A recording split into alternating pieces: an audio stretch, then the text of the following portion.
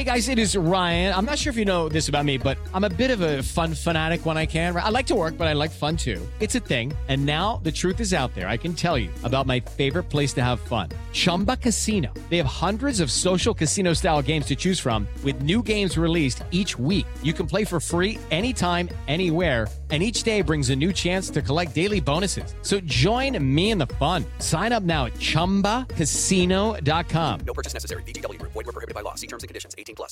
It is Ryan here, and I have a question for you. What do you do when you win? Like, are you a fist pumper, a woohooer, a hand clapper, a high fiver? I kind of like the high five, but if you want to hone in on those winning moves, check out Chumba Casino. At ChumbaCasino.com, choose from hundreds of social casino style games for your chance to redeem serious cash prizes. There are new game releases weekly, plus free daily bonuses. So don't wait. Start having the most fun ever at ChumbaCasino.com. No purchase necessary. VGW Group. Void where prohibited by law. See terms and conditions. 18+. It is Ryan here, and I have a question for you. What do you do when you win?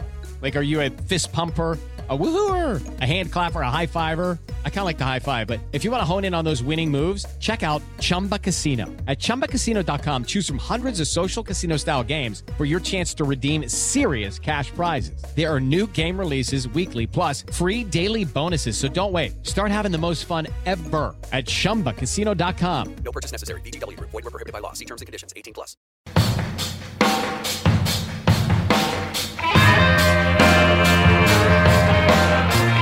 Hello and welcome to Footballers Season 2, Episode 20. This week I am joined by the usual crew, the Foot Coach, Pro FIFA Coach, Right Foot, Pro Trader, and Footstock legend Matt Lamborn. This episode was recorded Friday just after content drop. This week we were hit with a load of new content just before Foot Season 3, and we're going to break it all down for you. In the new Winter Wildcards promo, which is shaping up to be one of the best promos, not only of the year, but possibly maybe one of the best we've ever seen.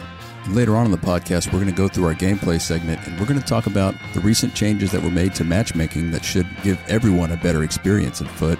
We're also going to talk about how to properly defend kickoffs and concede fewer kickoff goals. At the end of the show, we're going to go through our community questions and hot takes, as always. Huge thanks to all of our Footballers Premier sponsors. It really does mean a lot to us. It helps us keep things going on the back end, and it really does a lot for us because there's a lot that goes on behind the scenes in the podcast productions. If you're not a Footballers Premier sponsor and you want to be part of the monthly giveaways and support the podcast, you can do so by joining the Discord. That link is in the show notes. And if you want to sponsor the podcast, there's a channel in the Discord, or you can just click the link in the show notes. Let's get into the show. Steve, the Foot Coach, welcome back. Quite a week we just had this week. How are you doing this week? I'm okay, a little bit traumatized, but I'm sure I'll survive.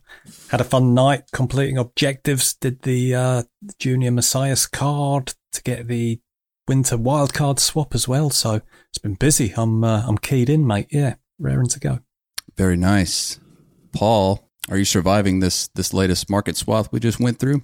Yeah, it seems to happen every week now. We have something that kills cards that are impacts, and it's just standard now, isn't it? Are you playing FIFA right now? No. Why do you look like you're playing FIFA? He's got that look on his face. Why does it sound like there's a controller moving? It's not moving. I'm rubber banding. I'm just laughing at this guy. He's scored 2 goals. I've scored 1. We're in swaps, but I'm not giving it because I scored first. So I'm just rubber banding it. He's not having it. No chance is he having this game. Never give in. No. Toxic as fuck. He didn't quit first, Matt. Mean old man. Matt, back again. How are you? I'm doing all right. I'm plotting away. I'm scheming on ways to complete icon swaps as efficiently as possible. I've managed to do 2 with 1 sort of team, Eredivisie with 11 first-own players, so I'm going to get 2 tokens and 1 sitting for that, and then I think I can also do the silver squad battle objectives and get the mega pack, is it, for the silver beast that pops up occasionally in objectives, so Mr. Efficiency this week. Call me German if you like.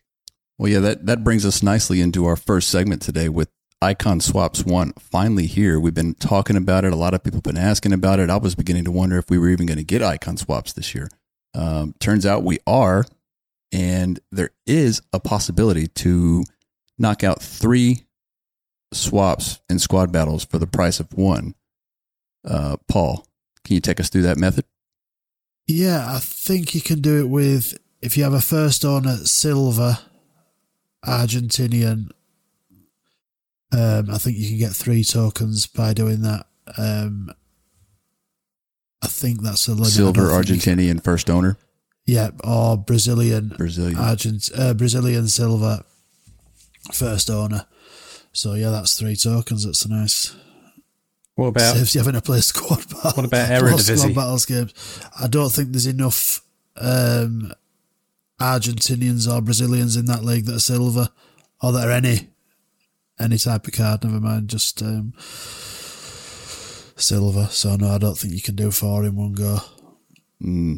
Well, 3 is better than 1. That's for sure. What are we thinking about Icon Swaps 1? Going through the packs or the icons or the icon packs that you can receive. Where would you think the best value would be, Matt?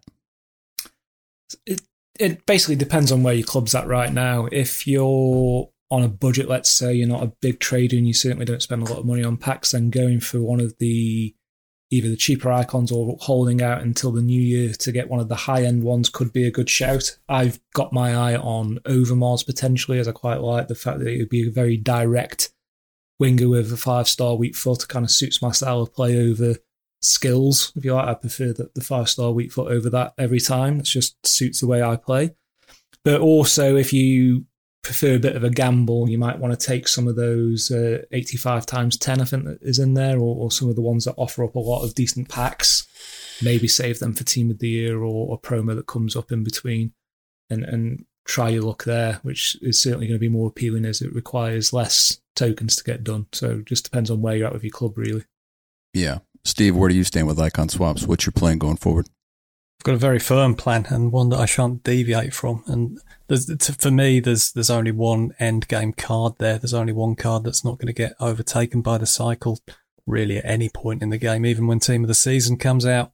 And I know from experience that is Zambrotta, because I used him till very, very late in the game last year. He's great at right back, which is his chosen position, but I played him at centre back. Obviously changed on the in-game game plans, and yeah, it's an end-game centre back. So 14 tokens, that's where my focus will be, and anything beyond that is a bonus for me, really. Yeah, I think I'm just going to do the 83 plus times 25, 82, and 81s, and I'm going to call it a day for icon swaps. Just going to play the casino slot machine. I know, Matt, you can appreciate that. Absolutely. Keeping with the content section, we did get a new promo today. They just keep on coming. We now have winter wildcards, which also has swaps and more packs to flood the market. Paul, when you saw the plethora of packs that you can get, I mean, massive packs with high-rated cards from these winter wildcard swaps, what's your take on this? Is this going to just further dilute the market with high-rated cards? I think it's good. It gives people more fodder. People are doing these, we just spoke about the swaps there. People are doing these 81 times 25, 83 times 25. So people can do cards like Vinny, which is a really expensive card. So it's, people love packs. And this just feeds straight into that, so people are going to be collecting these tokens so that they can open packs or get an icon home and away kit. Yeah. Steve, what's your take on having icon swap tokens and winter wildcard tokens during the same time period? I don't mind it. People often complain that there's not enough to grind for, and I think it certainly gives us that, doesn't it? It solves that problem. There's probably too much to grind at the minute, if anything. So don't think we can have any complaints there. I'm a little bit frustrated that we can't see the actual details of the cards that are in the wildcard swaps. There's one there which, based on the gold version of it, Patson Daka, the Leicester City striker, looks really tantalising. I mean, I'm fantasising over what the stats will be on that card. But yeah, we're going to talk about the market a bit more in detail later on, and I think that one of the real advantages of having these swaps tokens and all these players that are available is that it opens up the option of building a pretty decent untradeable team. And with the way that the market is this year, I think that it's a very sensible approach to have a decent untradeable team that you can always fall back on. Yeah, Yeah, it makes a lot of sense. The amount of content we now have in the game, and we're going to be having a new season coming up in, roughly 3 days at the time you're listening to this podcast. There's plenty of stuff to do on the game, which is great because personally, I've kind of been out of touch with the game only because I've just kind of needed a break, which is important every now and then to get some perspective and so you don't get burnt out. So I'm definitely coming back full force in season 3. Tell the people what you've been doing, Anna. Come on, fess up. What? I've been busy. Busy doing what? I'll just leave it there. Well, see, what was it the wife said? You think you're a farmer now? Well, we're not. Remember, we learned our lesson. We don't have these conversations because the wife occasionally listens. But I'm just going to leave that one lay where it's at. But I've been sucked into Farming Simulator, and I've convinced myself that I'm a farmer. Tragic. And it's really satisfying. Don't ask me why. It's on the surface of it, it looks boring. Tragic. I don't know what it is about it, but I fucking love it. I think we need to send Hunter the Wurzels Combine Harvester song. He needs to get an idea of what it's like to be in the southwest of England. I think he'd love it. Working the land for a living.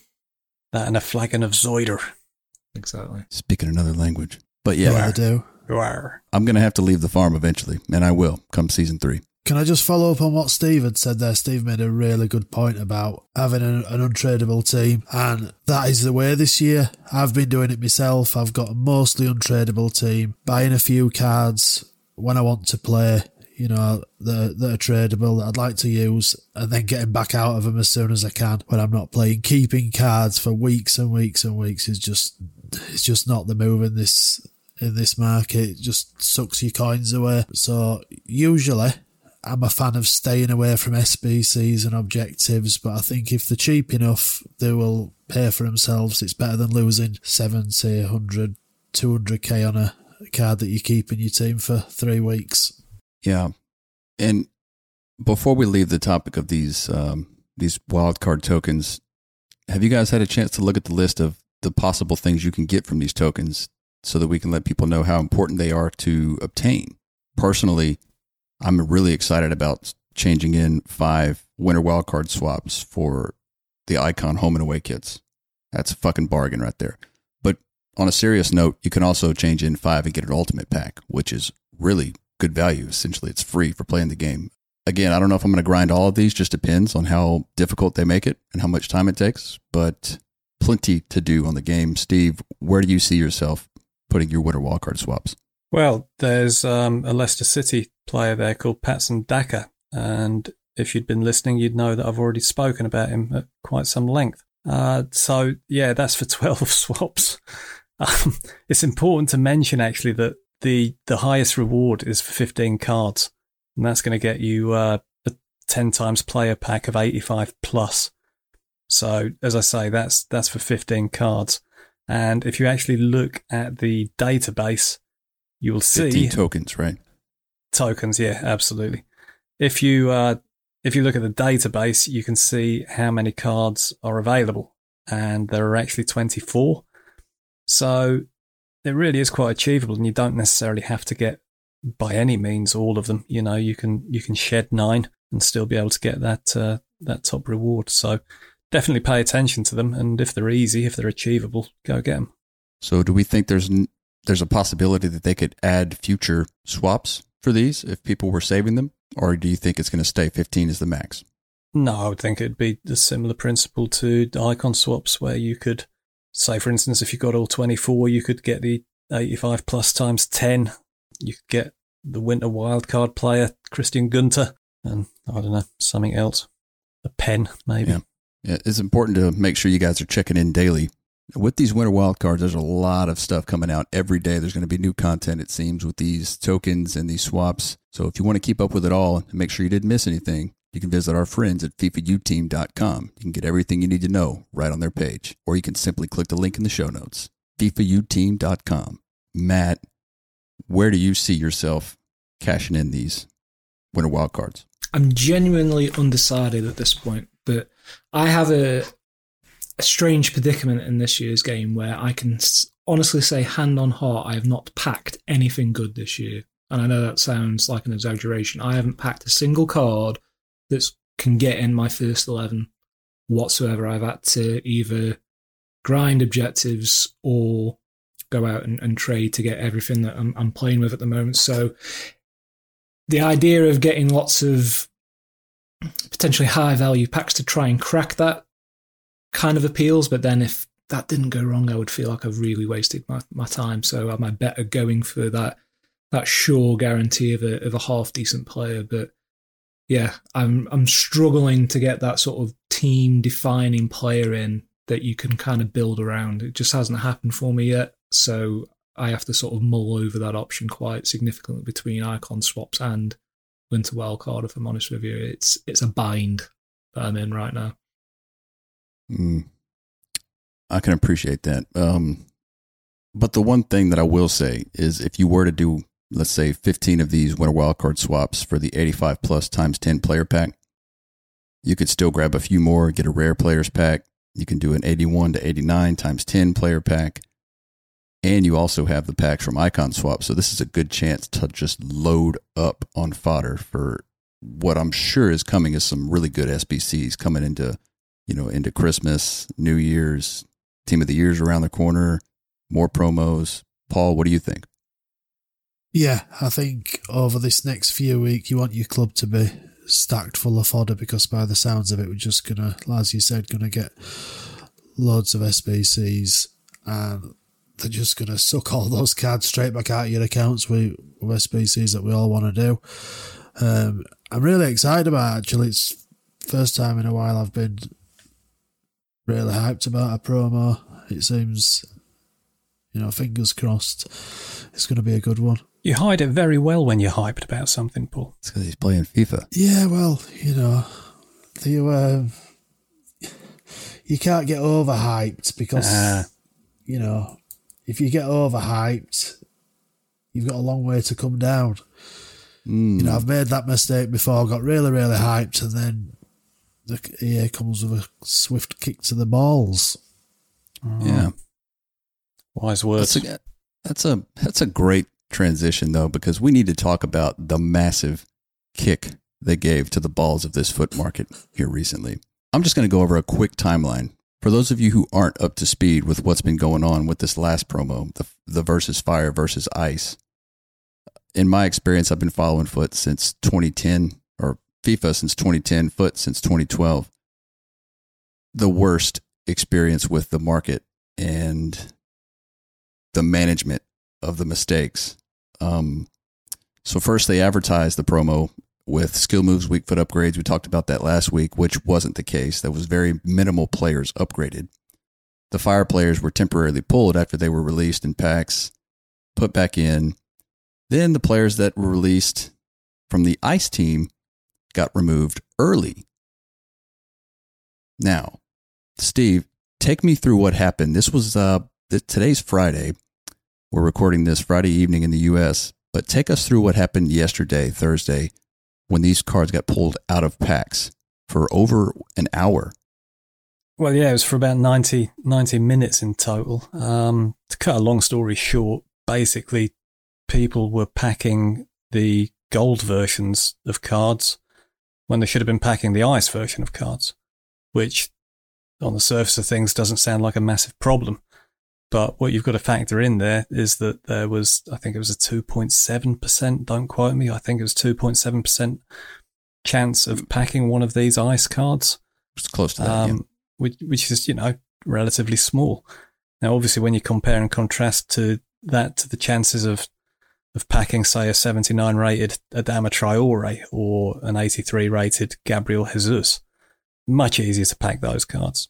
So what was happening was that people were packing these cards in the thousands, and EA obviously had to do something to address it, and they kind of set a precedent previously by saying that they would honour the agreement that they would replace the gold versions with the relevant versions, so in this case the ice versions.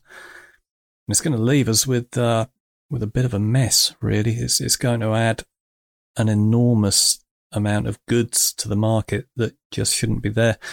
To give you a rough idea, I did a vague calculation of this, and I'm not saying that this is a realistic figure. We could only guess, but if we took, for sake of example, the figure of saying that 50,000 Gabriel Jesuses were packed during those 90 minutes, that would add goods to the market that would be valued currently at 40 billion coins. 40 billion coins. It's insane. Yeah, and for those who aren't aware of how this works, for whether you're a new listener, you're new to foot, when a card has a special item, the gold card is taken out of packs and it is replaced by the special item, and the special item has a much lower chance of being pulled. They do this to regulate how many of these cards get pushed to hold their value. And this is why Steve is saying it's significant, because they did not want this many cards on the market, especially the top card like Gabriel Jesus, who was going for over $1 million. Currently, he's about 850-ish on PlayStation. Will probably continue to fall. What does this do, though? I mean, what does this do for the market going forward? Well, it's going to tank it, isn't it? Because these cards are just going to become worthless. And when they become worthless, it drags down the value of all other cards. Let's say, for instance, the Gabriel Jesus card.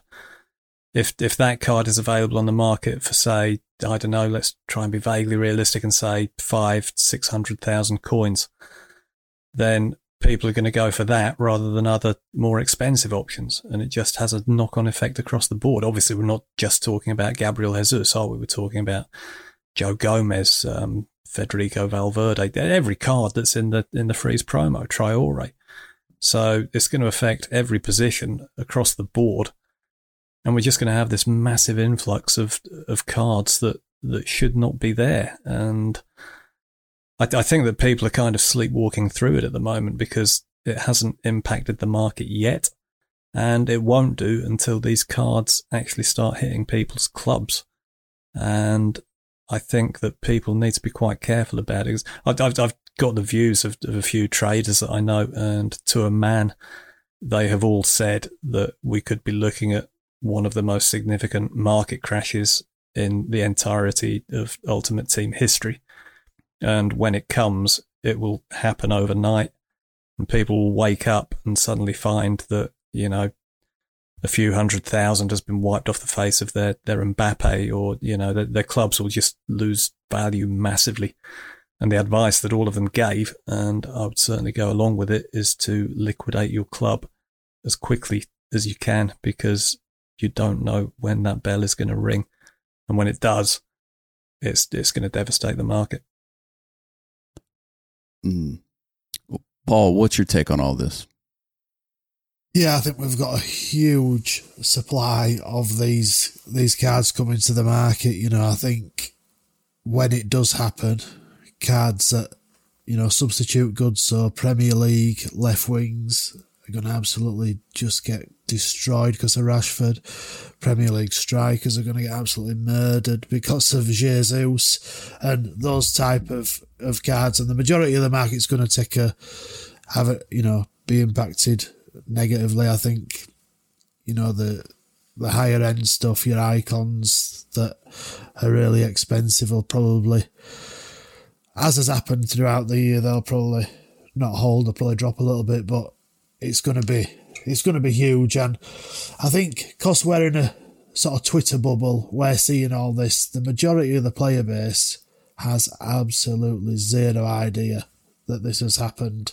Yeah. And that's why these cards are still holding the value, because the majority of the player base have just got no idea that this has happened. So when their Gabriel Jesus is 300k, they're going to be like, what's happened?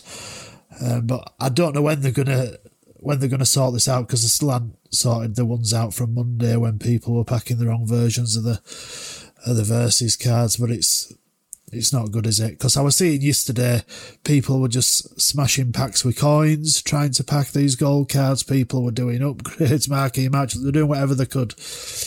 I even spent 350,000 coins on packs. I didn't pack any of those cards, but I were trying.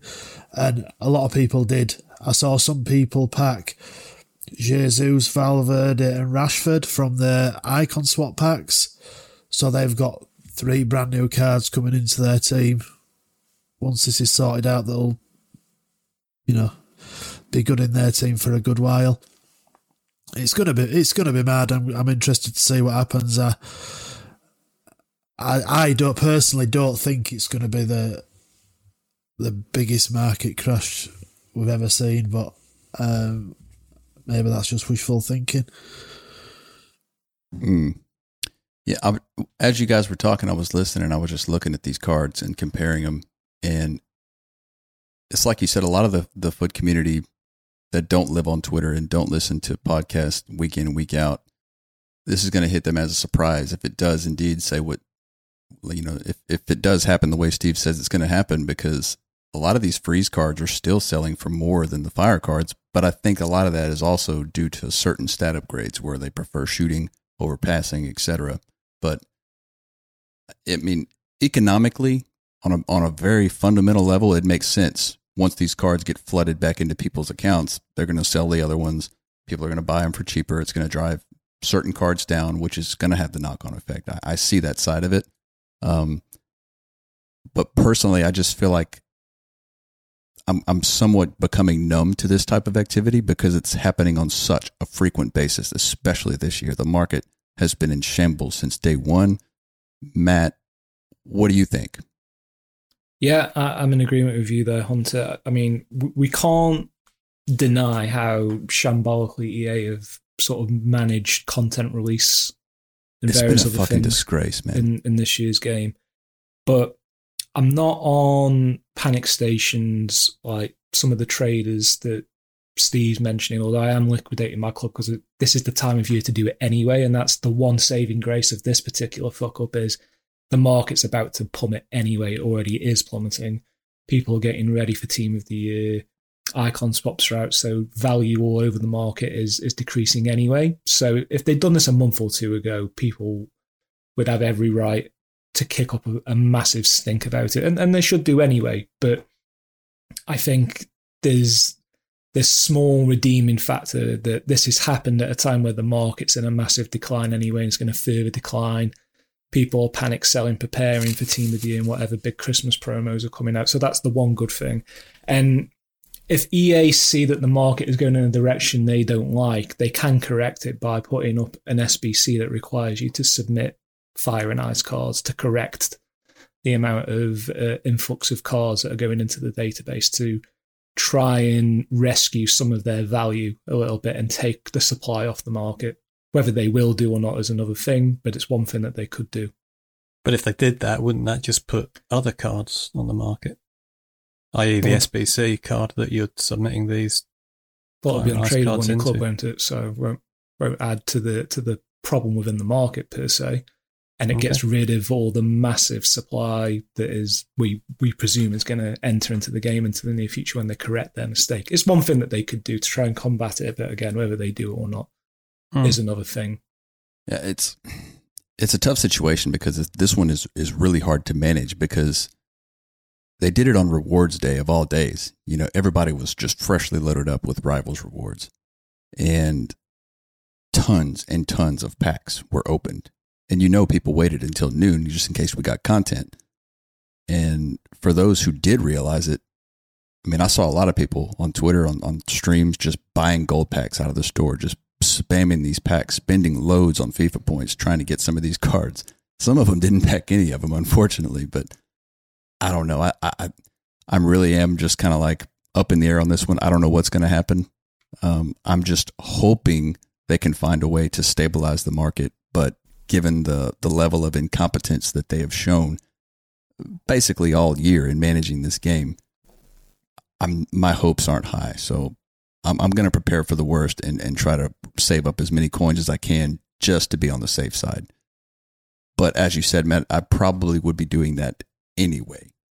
I think one thing we can say with certainty is that when these cards do start hitting people's clubs, we're going to see a massive panic. So absolutely, you will initially. At best, there is going to be massive panic selling, which is another good reason to get yourselves liquid as quickly as you can, because you can take advantage of that. You can buy while everybody else is panicking, and when the market bounces back, you're in pole position.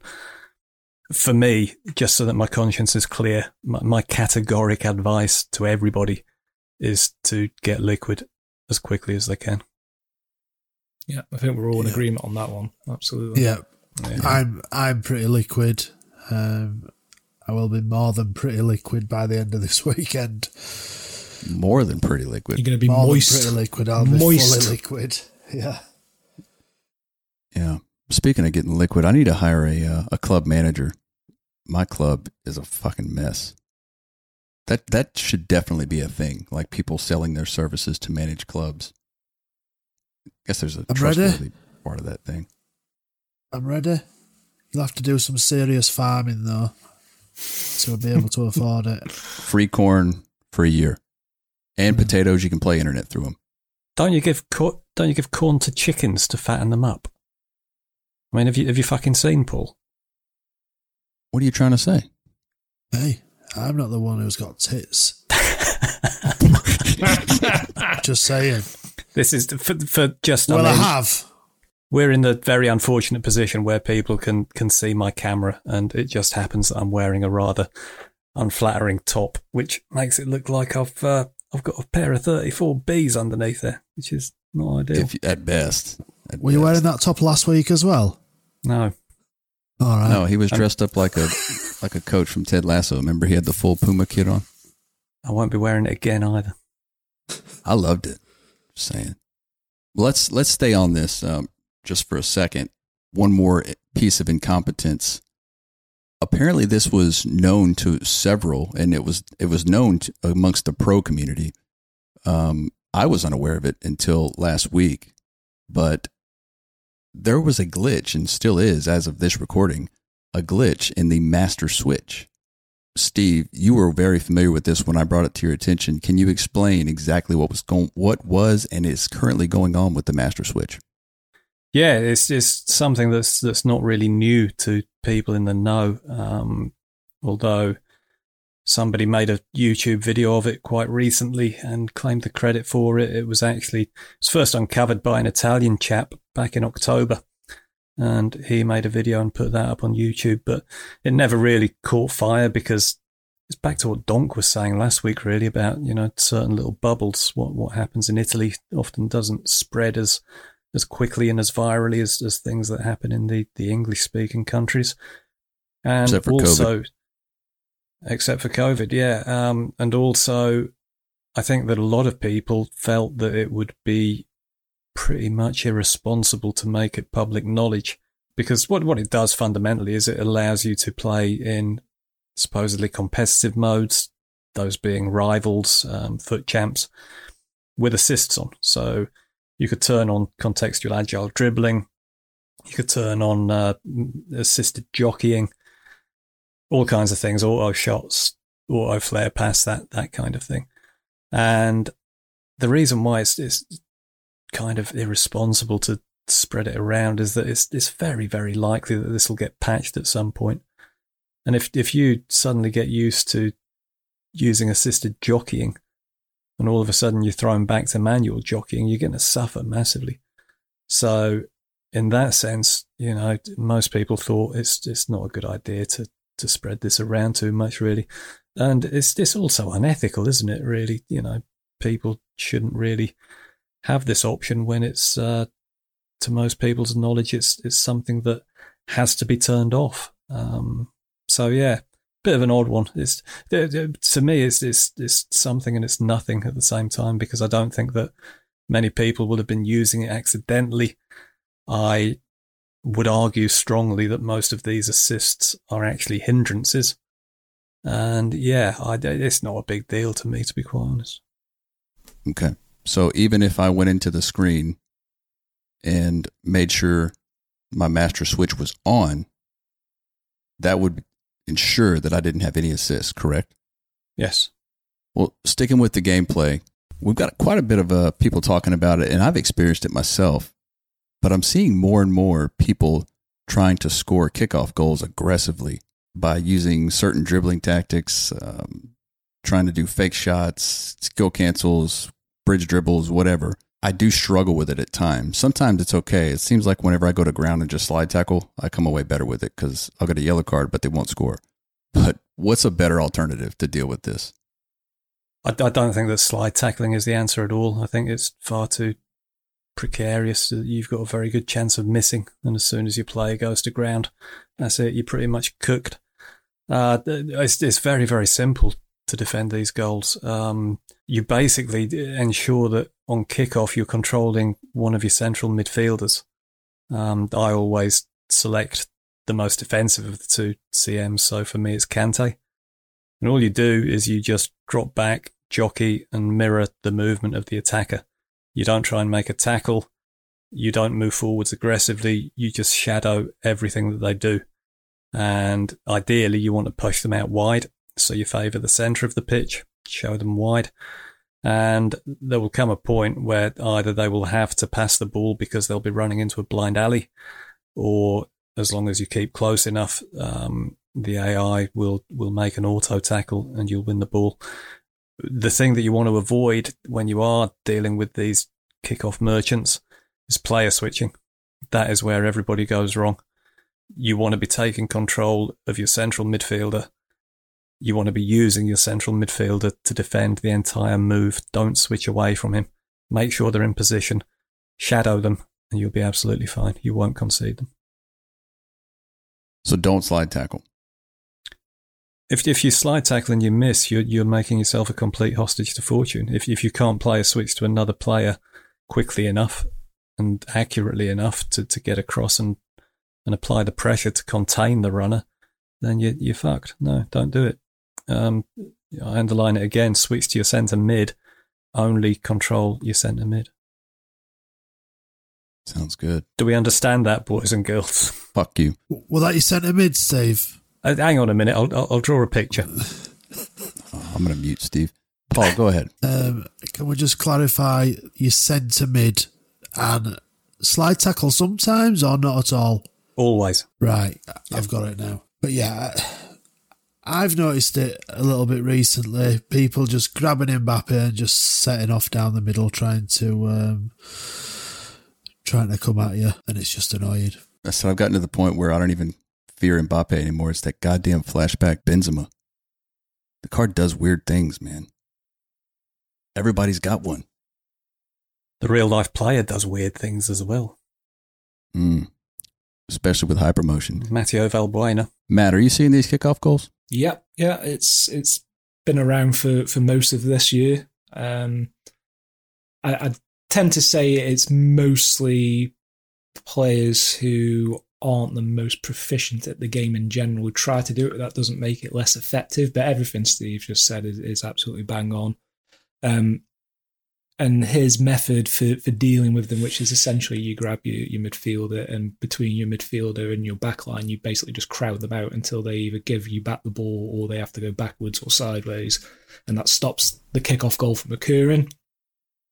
I think that's generally a good way to defend in almost every instance anyway. The more aggressive you are and the more switchy you are with your players, the more vulnerable you become in general. So This isn't just a tip for defending this is a tip for defending any pacey sort of tricky forward in almost all situations. This is the right way to defend, and this just applies brilliantly to this particular situation that we're talking about as well.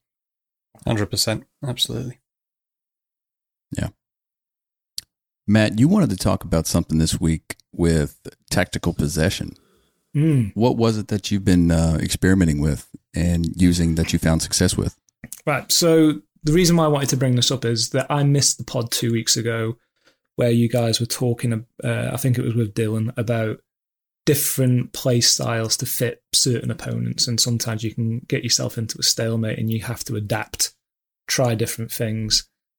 There's also a sort of long-running theme, I think, in Ultimate Team, particularly when you start playing at a reasonably high competitive level, whereby you're either going to encounter someone who's just outright better at the game than you, or their team is certainly very significantly better than yours. And at that point, you have to ask yourself a nice question. Do you want to be the aggressor in that match? Basically means that you'll have, or attempt to have, more of the ball, the possession, but potentially leave yourself open to counters, or do you want to be the passive player and be the counter-attacking team? And what I'm getting at is that generally my play style falls into the possession style, but it does leave me very vulnerable to quick, skillful counter-attacking teams. And as per the conversation you had with Dylan, it made me think about, why do I sort of offer myself on a plate to these type of teams whereby they can more effectively score against me than I can against them? Because if you're playing the possession game, and if you can't finish the majority of your moves off, you leave the other team with significantly more chances than you're going to get to score goals, in my opinion. So the idea that I wanted to run by you guys is, generally, why would you even attempt to attack unless there's a situation in your favour? There's this weird sort of mentality in Ultimate Team players whereby it's deemed to be negative to score certain types of goals like crosses or cutbacks, that kind of thing. Everyone just wants to play balls to the wall, high-speed attacking play, where they just want to get the ball forward as quickly as possible and scoring as few as passes as possible. Whereas I've actually, when I'm playing to win, so we're talking like weekend league, that kind of thing, I'm more than happy to pass the ball around in my half until that guy starts to press me with enough players whereby I have a numeral advantage going into their half of the pitch. Gives me way more opportunities to score. But that would be considered shithouse tactics, no doubt, by the majority in the community. But it's something that I've had to sort of adapt to and come to terms with in order to remain competitive. What do you guys think? I think it's unfortunate that because you're being in my opinion, the aggressor in possessing the ball, trying to work a good opportunity. And if you don't finish, which it's easy to finish some situations in this game, but it's also difficult to score what should be an easy chance. It's so easy for people to just message you after a game or people on the social media to just rail against you and saying you're a possession whore, you're a sweat, you're a rat, blah, blah, blah. But it's like, how is it any better to sit back for 90 minutes, absorb, play 2 driven passes and 1 pinged lob through ball to Benzema or Mbappe and hit it on the volley and score? I mean, to me, they're one and the same. Say what you want, but I don't see them any different. I just see as one's passive and one's the aggressor. I don't know what Steve and Paul would say about it. I think that they go hand in hand, don't they, really? I think that one invites the other. You tend to get square pegs going into square holes. So if somebody is sitting back and soaking it up, they're basically inviting somebody to play a possession style against them. People will know, especially people that I've coached, that I bang on ad infinitum about possession. Possession is critical to any sport, especially football. And it's the old Brian Clough quote that you've heard me troll out a million times before. They can't score when we've got the ball. It's fundamental. In American football, our American listeners will be very familiar with the coaching adage that says that every possession should end in a kick. And it's very much the case with soccer as well, with football. You should every possession should end with a goal scoring opportunity. That's what you want to be aiming at. And if that requires possession, so be it. And what Matt's saying about creating the numerical advantage, there's nothing ratty about it. It's just good, solid footballing sense. In the Foot Academy Patreon at the moment, I think we've all been using it to some extent. Actually, we've got the how to play the Atalanta way. And something that a lot of modern managers do these days is they have ball-playing centre-backs that will actually advance play, and that will draw out a midfielder from the opposition to come and mark them, and that creates extra space in midfield for other players. So, it's very much a tactic in modern football. There's no reason at all why people shouldn't do it in foot. And if the other player isn't good enough to get the ball from you, then that's not your problem. And if you care about what people are saying when they're sending you messages, get a grip, man. Paul cares. When I play really badly, it's usually because I get pulled into what resembles a basketball game, where it's up and down. And I think I've been a lot better at this FIFA in not getting sort of drawn into that type of game. And when I'm playing really good FIFA, it is slow, possession, creating good chances, and finishing most attacks with a shot on target or a goal. And it is really hard when you're playing that. For me, when I'm playing that sort of fast-paced up and down, I'm sprinting a lot, and I've learned that when you're sprinting a lot, you're not playing good FIFA. Take big touches. It took me a long time to realise that pressing that sprint button screws you up defensively and attacking, and it's, I think for me, been the biggest thing that I've learned in the last year that's improved my game. Not sprinting. Well, this, like you said, this kind of creates the perfect storm for what a lot of people would consider an unentertaining football simulator is, like you said, Steve, when you have one person who's happy to sit back, one person who's happy to possess. This is a bad combination, in my opinion, for enjoyment of FIFA. Yeah. Because it's boring, but it's very, very realistic. When you see a really good team play an inferior squad, what do? They put 11 behind the line, and they defend for their life, and they go on a counter. I mean, Leicester City. Leicester. Where's Leicester? Leicester. Leicester. Pronounced Leicester. Right next God's to sake. Worcester. Yes. How the fuck do you say it, Steve? Leicester. Leicester. Birmingham. Leicester City won the Premier League doing just that, right? Yeah. I mean, I don't know what they're laughing at. Yeah, they did exactly. I don't either. No. They soaked up the pressure, got it out to Riyad Mahrez, pinged it up to Jamie Vardy. Thank you very much. That was it. This is the funny conundrum, though, with the way that people set their stalls out in FIFA. The teams who sit back still tend to go for pace at the back, which they don't need because they're dropping back all the time. If you actually drop back as a matter of course, you should go for the biggest, burliest, high defensive stat players you can get. Like Harry Maguire would be a fucking hard person to get past in drop back if you can defend in an organised way. Sergio Ramos, another very good one. And then if you've got players who have both, so Van Dijk, who's a little bit pacey but mega defensive stats, they're all better than the type of cheesy, fast centre-backs that most people go for because they're not playing a defensive line high up the pitch like the aggressive players tend to do. Do you see what I mean? It's the perfect opportunity there, Matt, to clear up a massive misconception about FIFA tactics. And it's the idea that drop back dictates how deep your defense is going to drop when you are under attack.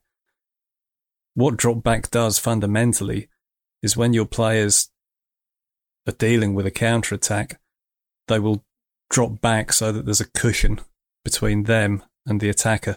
So they'll stand off by about 5 or 6 yards and give themselves a cushion.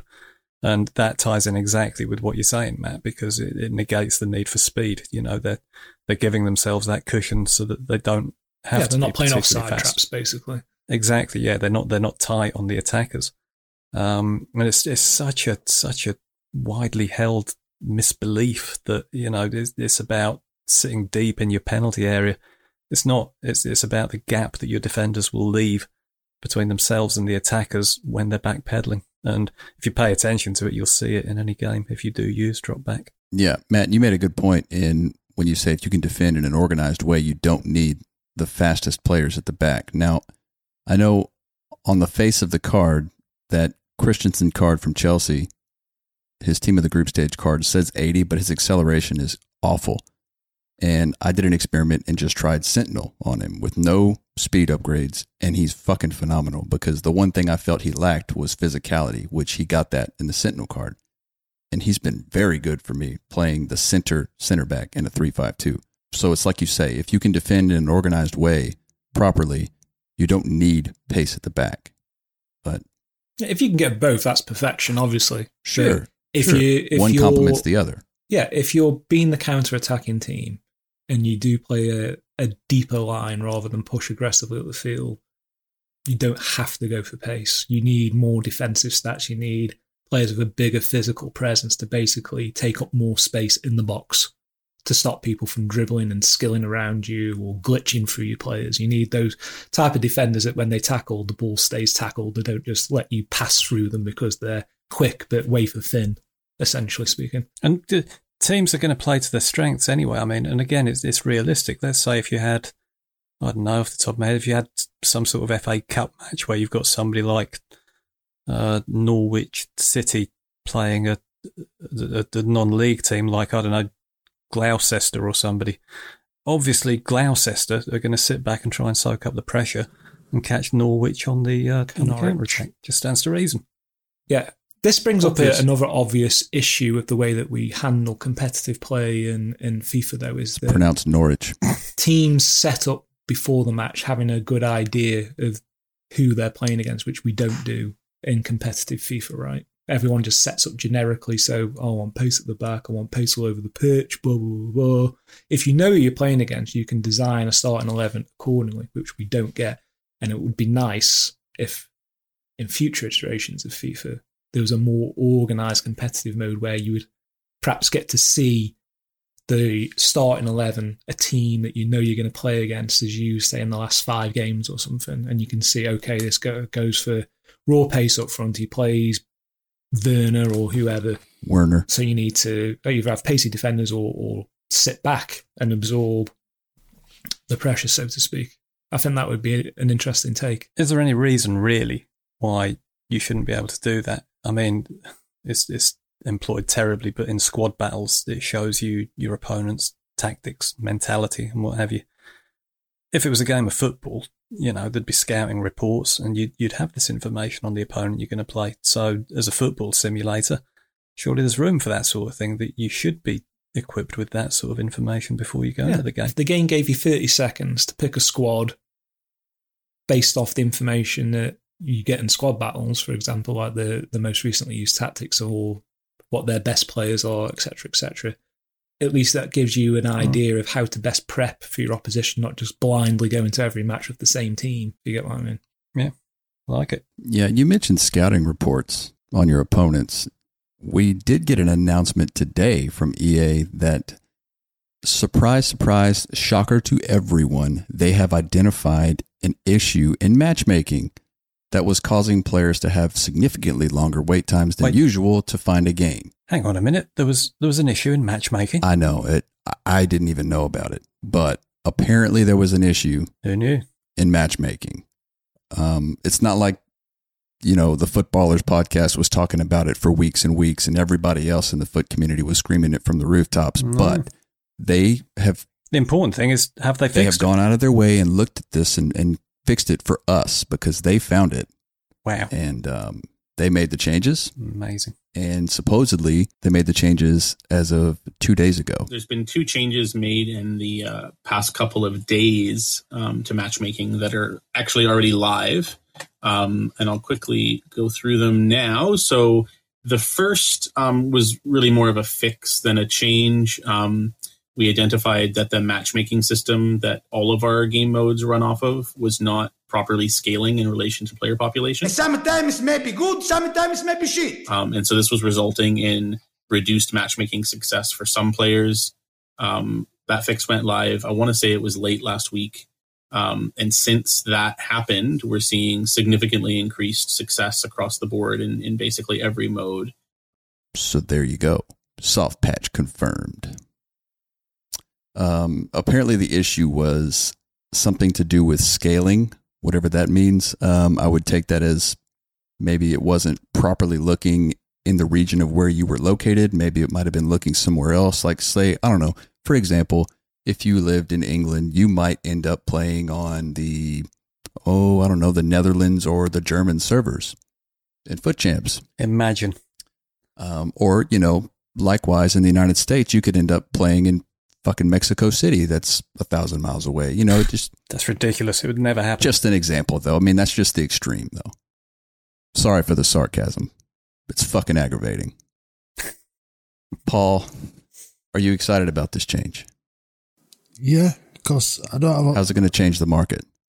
I don't have. People might be able to use cards now, and more than 3 games in a 4-hour period. But it's good for me because I don't get a lot of time, and spending 2 or 3 minutes searching for a game is not. It doesn't seem a long time, but it soon adds up. Just makes the gameplay experience not as smooth as it should be. Yeah.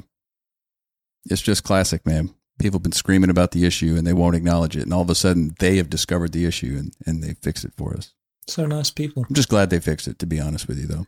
Let's move on here. We'll get into hot takes and community questions. First thing I want to talk about is Jason from the Discord says, chemistry styles should be free. Just nerf the pace ones completely and let us fight amongst ourselves. Can't be ass sniping shadow cards right now.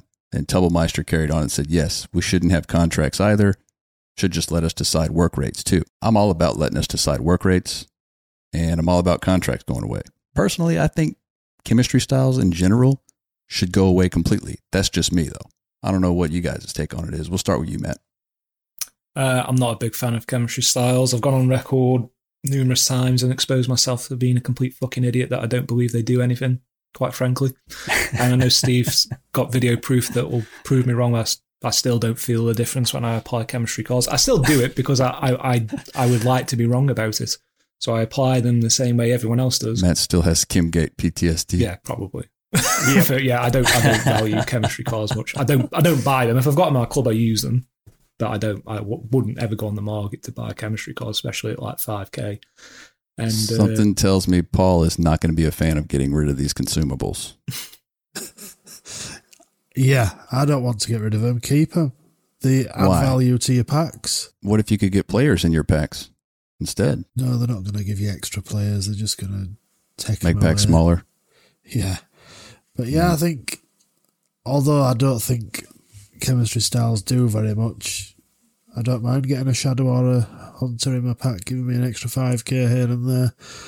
And, these things all add up over the year, coin-wise, if you're selling them. Yeah, but I mean, if you took them off the market, all those coins would essentially be taken off with them, and that would flow into player prices, and it would all balance itself out, would it not? Yeah, good point, Hunter. So it's like removing the mental masturbation portion of trading. You can use logic to prove anything. Isn't that what? Never mind, I forgot. This is EA, FIFA. What do you think, Steve? I think it's the thin end of the wedge, especially deciding players' work rates. I mean, where do you draw the line? Are we going to allow people to start making Dries Mertens 8 feet tall? No, not in favour of it. Chem styles, I could live without them, to be honest with you. I like the authenticity of the game, and anything that takes us away from that, I'm not a fan of. So let's have reasonably accurate work rates. Let's have reasonably accurate representations of the player's stats, and let's not deviate too far from that. Yeah. I mean, as you've stated that in your previous Foot Academy video about work rates, but they're way more important than people understand, and I do think it's a critical part of how the players move on the pitch. Like, without work rates, if they were to just remove work rates entirely, I don't think you would have the same game. I think it would be dull. You would see a lot of people attacking the same way. You wouldn't have much creativity in your attacks. I do like the idea of instructions. Maybe it could add more instructions in the tactics. Different things. Like in this formation, stay back as long as this many people are forward, vice versa. Maybe you get a little bit more creativity, which I know that requires logic and coding. And FIFA Metalhead has a podcast question that's in the holiday spirit. What is the one thing you would add to Foot if you could actually get EA to listen to the community for once? Happy holidays. Well, happy holidays to you too, FIFA Metalhead. I would like to be able to customize your formation, as in, instead of a 4-2-3-1, you could make it to where you could drop that center cam further deep into the midfield and play a custom look formation just to make it a little bit different, a little more spicy. Steve, what do you think? I'd like to see a live content team that aren't a complete bunch of fucking Muppets. Matt, what would you like to add? Let's say an overhaul of how informs work, because you're not informed if you have one good game, which is how the inform system works. It should be based off a number of games. So they do their weekly promos where they make up any old cards that they want. The inform should have to play well a certain number of games in a row, and then the boosted rewards on those cards should be much greater to make them more relevant. That's what I would like. You mean like headliners? Like headline? Well, maybe, yeah. But that would be every week, I guess. I'm just being a dick. I'm sorry. You do it well, Hunt, so you do it well. Team of the Week is fucking dead. It's been dead for years. It needs a change. That needs a whole revamp. We've been down that road. I don't think anybody would disagree. But Paul, what would you add? Cross-platform, so PlayStation, Xbox, one market, all together in one big happy family. Oh, that's really nice. As if. All right, next one. Aventus says, how important are the links in the game plan? The variety of colors signify the quality of connection between players. In theory, does the reality support the theory at game time? I think what he's getting at are the difference between an orange link, a green link, a red link, etc. Now, there's two types of green links, am I right? There's strong link and hyperlink. The hyperlink would be same nation, same team, same league. Strong link is same nation, same league. And a yellow would be like same nation or same league only. And red means I don't like that motherfucker. I'm not going to play good for you while I'm next to him. But even if you have a red link, as long as he's on 10 with a hyperlink to another player, he's fine. So if everybody's on 10 and you got a few reds, don't worry about it. It's fine. I've been doing this for years and it works. That's my take. Steve? I second that emotion. Wait, you agree with me? Yes. Somebody write that down. I think some people do get confused. I know one specific guy who I know, and he likes to play guys who play well together in real life and like play for the same club, same country. That hyperlink, he thinks that makes a difference, but he is, casual. So I wonder how many other people actually think that that's the thing. Or these two guys play really well together for the country. This must mean they'll do really well in FIFA for me. People do get hung up about having as many green links in their team as possible because it looks nice. The same way no one likes to have a team of gold cards anymore. They all want a team of special cards. It's just an aesthetically pleasing thing. But if you play Foot Draft, where you'll rarely ever get a team of complete orange links, never mind green links, and you'll start to see and experience and understand better how your team performs with imperfect links and they're still pretty viable. I mean, what it ultimately means is if you don't have a 10 rating, you're not getting the full benefit of your chemistry card, to link back to what we were just talking about. But as long as your team chemistry is good, the team will play well. But yeah, Foot Draft will definitely put you in your place on that kind of thing. Yeah, I'd just like to point out that not only can Emma McKeon swim faster than a shark, it's also true that if you played Karim Benzema next to Matteo Valbuena in game, there would be an orange chemistry link between them. Phenomenal. Consummate professionals. It's a hell of an observation. It's not a black link? Yeah, that's why I'm here. Matt, you said that the green links are aesthetically pleasing. I have to hard disagree. Have you ever played a game of FIFA against an opponent who had green pitch lines? Oh yeah, that's super annoying. But I'm not saying it's something that I do. It doesn't bother me in the slightest, but I know for a fact that people get very anal retentive over having as many green links. They definitely don't want any red links in their team whatsoever. People get overly hung up on having strong chemistry all over the place, and the idea of playing an LM as a CM on 7 chem just blows their mind, sort of thing. Whereas at some point you're probably going to have to be able to get your best 11 players on the pitch for the most effective outcome. It's just something that you try, you learn and adapt over the course of the year, and eventually you'll give in to the temptation of playing everyone in their intended positions or linking them perfectly together. To get as many good players on the pitch, you've just got to mess it up a little bit, but retain that team chemistry where possible. Anal retentive. That would have been a good segue for the Valbuena bit, just saying. Last question. Westy. God. Sorry. I'm sorry. Westy asks, is it just me, or do some people refuse to use certain players in game due to who they play for? For example, I refuse to play any Spurs players. I just can't bring myself to use them. I feel dirty. I know for a fact that one of our community managers, Pomple, in the Discord, will absolutely refuse to play a City player. Are you biased in any way towards your Foot players? Well, I am, yeah, but I've also been a Sunderland fan for that long that I could probably find reason to harbour a grudge against every single football team in the league. So it would reduce me to just using Sunderland players. And that, dear listener, is not a recipe for success. If Pompey packed Freeze Jesus, he would use him. He would sell him, man. But yeah, I don't think he fortunately, would. Fortunately, for myself, I'm fortunate that scruffy Leeds don't have many decent players, so I don't have to make that decision. But I probably would not use a Leeds United player if... Hang on, if Leeds are scruffy, what are Bradford? Not as scruffy as Leeds. You heard that there's an American takeover of Bradford being planned at the moment, so you guys are going to be in the Prem in the next 5 years. There we go. Some crypto business buying you out. And it'll be pronounced Bradford City. Sounds right to me. So, we're playing Leicestershire City soon in Premier League. Premier League. Yeah. Matt, I know you would love to start a full 11 of Stoke players, but you probably wouldn't win any games and you wouldn't enjoy it very much. When Stoke were in the Prem, I always had a full Stoke team just to hurt myself with occasionally.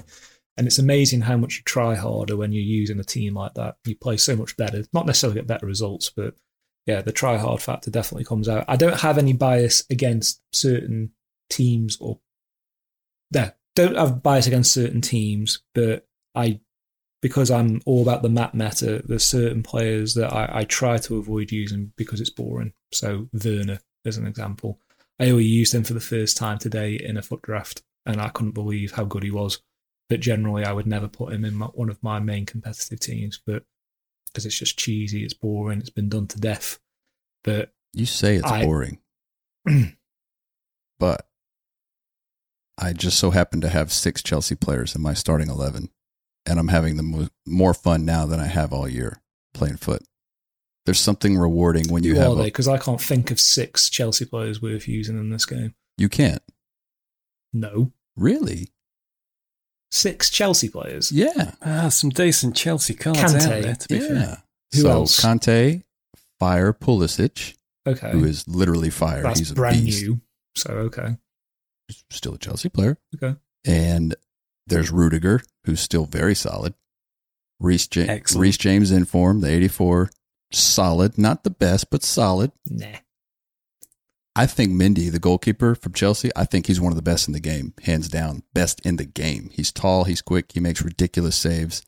And I'm using Christensen. The signature signings. Yeah. Signature signings version is solid. That's what I'm saying. Yeah. He's better than any goalkeeper in the game. I'm putting it out there. I'll give you 2. Everybody go buy him and bid him up. I'll give you Pulisic and Kante. The rest, the debatable. Headliners Rudiger is arguably the best centre-back in the entire database. Have you got leaks, Steve? Not that I'm aware of. No, I can hear something, but at least, no. What? I think so. Headliners coming in 3 weeks, I think. But if Rudiger's in there, you know something we don't. Well, rule breakers, Rudiger, whatever the fuck it is, I don't know. The one that I've been using for the last 3 weeks that wins absolutely everything. I haven't got a clue what half of these promo cards are, I just, if they're good, I whack them in my team and that's it. What is it? Was it rule breakers? It's rule breakers, wasn't it? Rule breakers, I think, yeah. Damn good card, whatever it is. Yeah.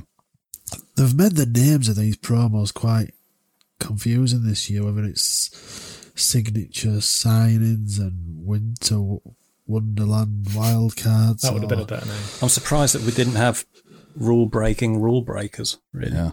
I'm thinking we're going to have wet water next. That'll be an interesting leak. I'm basically going to start copying the names of Pokemon games for promos. Red and blue, gold and orange, sapphire this and pearl moon this and blah blah blah. I need to go.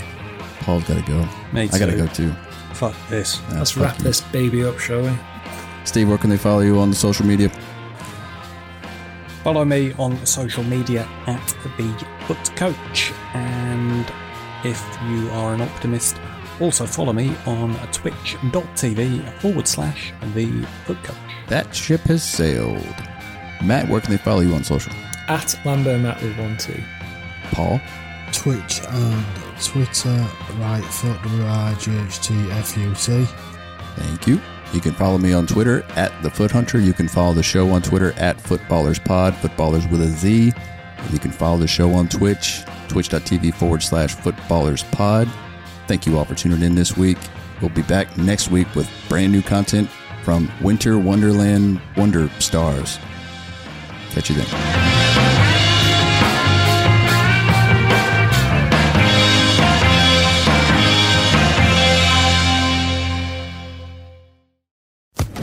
Social Podcast Network. Hello, it is Ryan, and I was on a flight the other day playing one of my favorite social spin slot games on ChumbaCasino.com. I looked over at the person sitting next to me, and you know what they were doing? They were also playing Chumba Casino. Coincidence? I think not. Everybody's loving having fun with it. Chumba Casino is home to hundreds of casino-style games that you can play for free anytime, anywhere, even at 30,000 feet. So sign up now at ChumbaCasino.com to claim your free welcome bonus. That's ChumbaCasino.com and live the Chumba life. No purchase necessary. VGW. Void where prohibited by law. See terms and conditions. 18+.